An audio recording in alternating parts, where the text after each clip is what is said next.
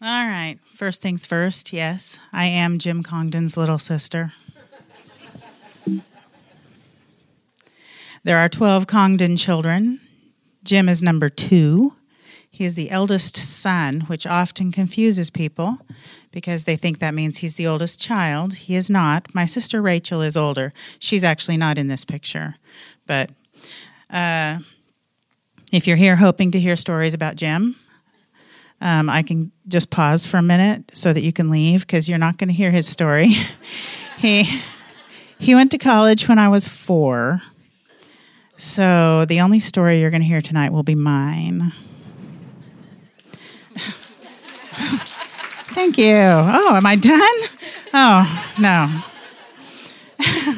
Birth order books don't have a lot to say about an 8th child who is a girl who follows 6 boys in a row. But the thing that's important to remember is that I am one of the Congdons who does not like public speaking, and I am not comfortable with this.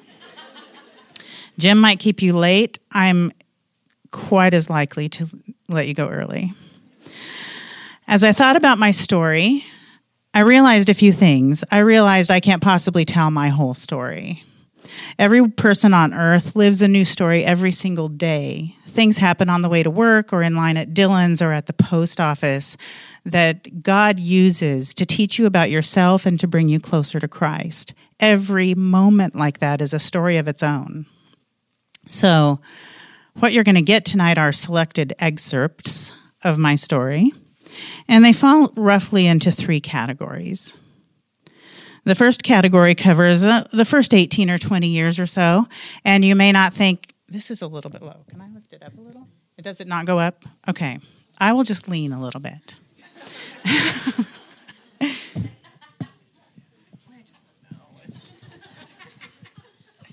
I'm okay leaning. I can lean. The first category covers the first 18 to 20 years, roughly. It might not be very encouraging. It is that being a godly, faithful, dedicated parent is no guarantee that your children will behave as they ought. My parents loved the Lord. They had regular family devotions where we all read the Bible, we sang hymns, we prayed together. We not only prayed before every meal, we were required to quote scripture verses before every meal. Sorry, not used to leaning. They emphasized hard work. They emphasized education. They had us all in church every Sunday morning, every Sunday night, every Wednesday night. They were flawed people, as we all are, but they were the best parents they knew how to be. I was immersed in my Christian upbringing, and I accepted Christ as my Savior when I was 4 years old. And yet, I made some pretty bad choices as I made my way from childhood to adulthood. And I did all of those choices in the company of my lifelong best friend, my sister Rebecca. Rebecca is 2 years younger than I, and from the earliest time I can remember, we were 2 halves of a whole person. We roomed together not because we had to, but by choice. We dressed alike, we talked alike, we thought alike, and when we rebelled together. From as early as grade school, we tested the boundaries, and when we met with resistance, we looked for creative ways to circumvent those barriers. As teenagers, we frequently left our bedroom at night, walking silently on the gravel driveway to meet our friends in a waiting car at the vacant lot next door. We didn't do anything bad, we told ourselves. We did homework. We went to midnight movies. We sat at 24-hour diners talking and eating French fries. But it was the beginning of a trend of unwise decisions. I graduated from high school 2 years ahead of Rebecca, so I went to Multnomah School of the Bible, where my father was head of the theology department, to kill some time for a year. At Multnomah's orientation, I was handed a booklet that contained the rules, and we would be tested on it, we were told, to make sure that we understood what was expected of us at Multnomah.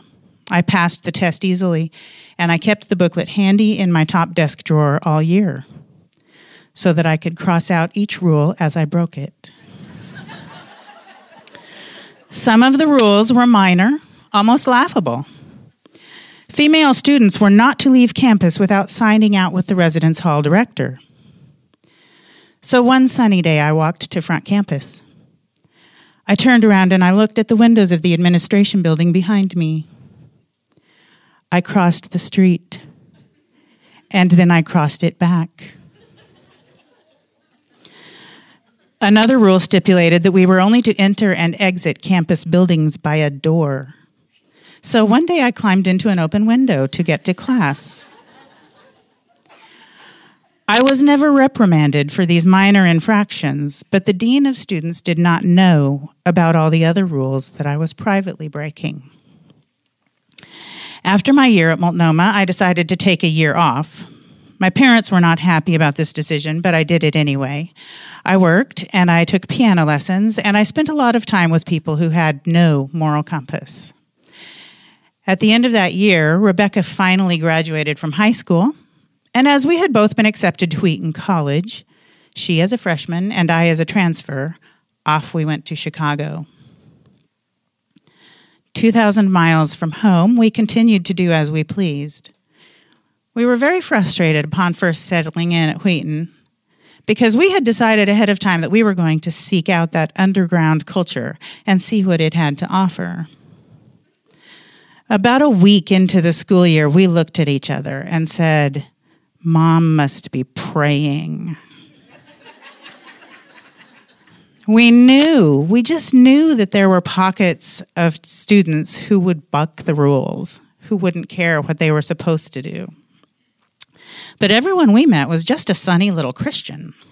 It was very frustrating. However, God will not prevent you from having your own way if you're determined.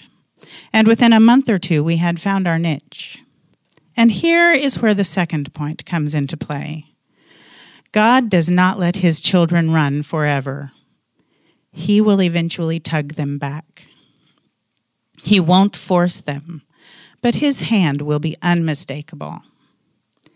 In my case, God's tugs came quietly at first. An older man whose opinion I valued looked at me with a piercing gaze and asked me how my walk with God was going.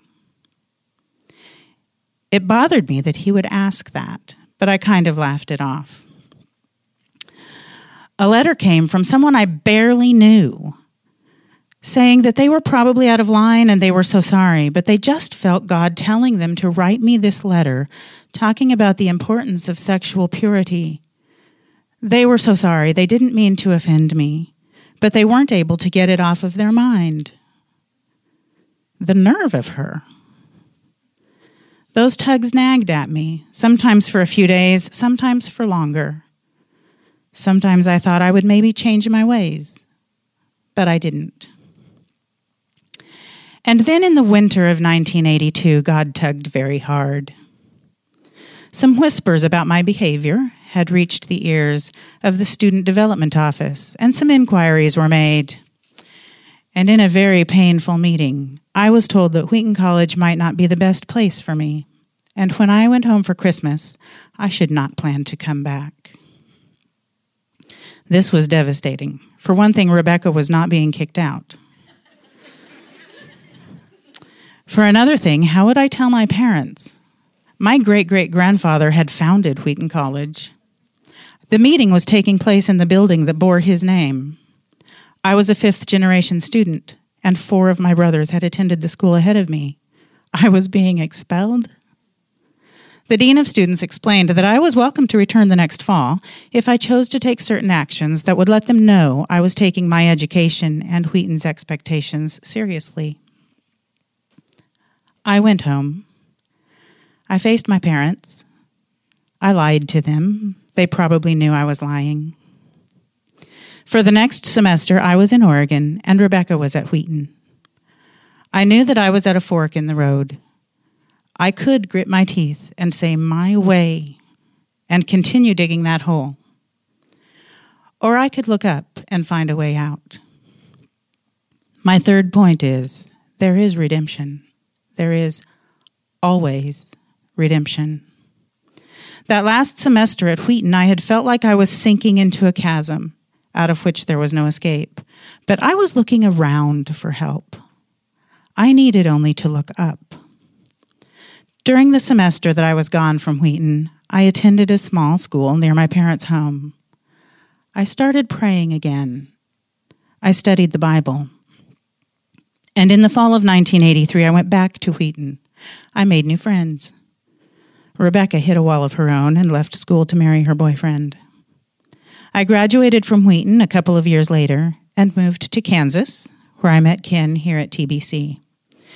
We were married in 1987, and when we started a family in 1991, I left my job at the Menninger Clinic to homeschool our 4 children. Photo 4.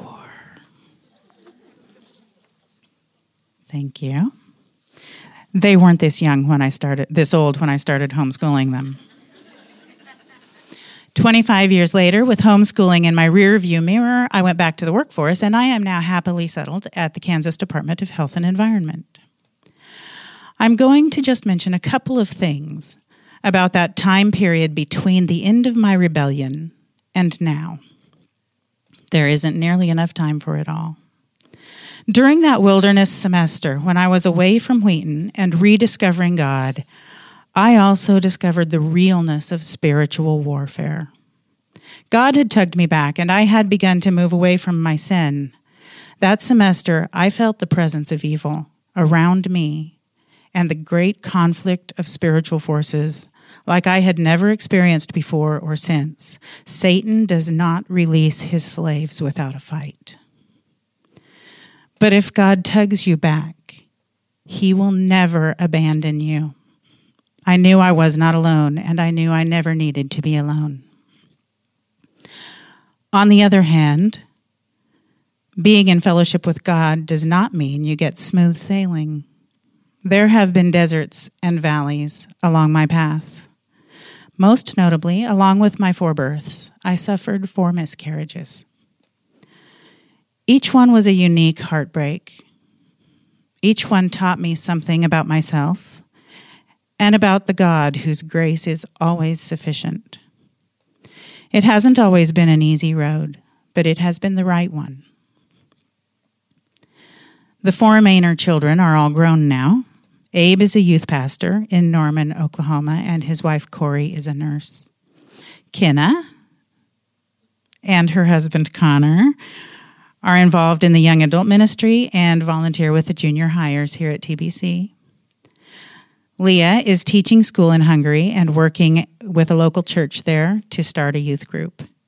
And Jana, my youngest, is in her 2nd year of legal studies at Washburn. Some years ago, a young woman here at the church asked me what I would want my children to know if I could teach them only one thing. My children were quite a bit younger then, and I know she thought I would say something about reading the Bible or being kind or staying in school. I said, there is always redemption. She was surprised and wanted an explanation. And I told her, my children will fail, as I did. Some of their failures will be small, but some will be crushing.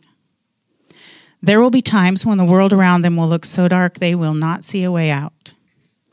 I want them to know that they will never do anything so bad that God cannot redeem it. They will never know pain so deep that God cannot heal it. There is never a time or a situation when they need to be alone. They need only to look up. God's hand will be there waiting. It might not be the redemption they imagine. It might not be the redemption they want. But if they take that hand and go where it leads, they will find their way. That's what I want them to know. That's the most important thing I've learned. I have a verse pinned to the bulletin board in the preschool department where I coordinate the Sunday morning classes. It's a verse I had my children learn when they were young. It's 1 Chronicles 28:9, and it's part of King David's final words to his son Solomon before he died. And it says this, as for you, my son Solomon, I usually put my name in it, so I'm going to change it. As for you, Ruth, know the God of your father, and serve him with a whole heart and a willing mind. For the Lord searches all hearts and understands every intent of the thoughts. If you seek him, he will let you find him. But if you forsake him, he will reject you forever. If you seek him, he will let you find him. I loved that phrase. We can run from him, and he lets us go for a while. But if we seek him, he will let us find him. And that's where my story rests.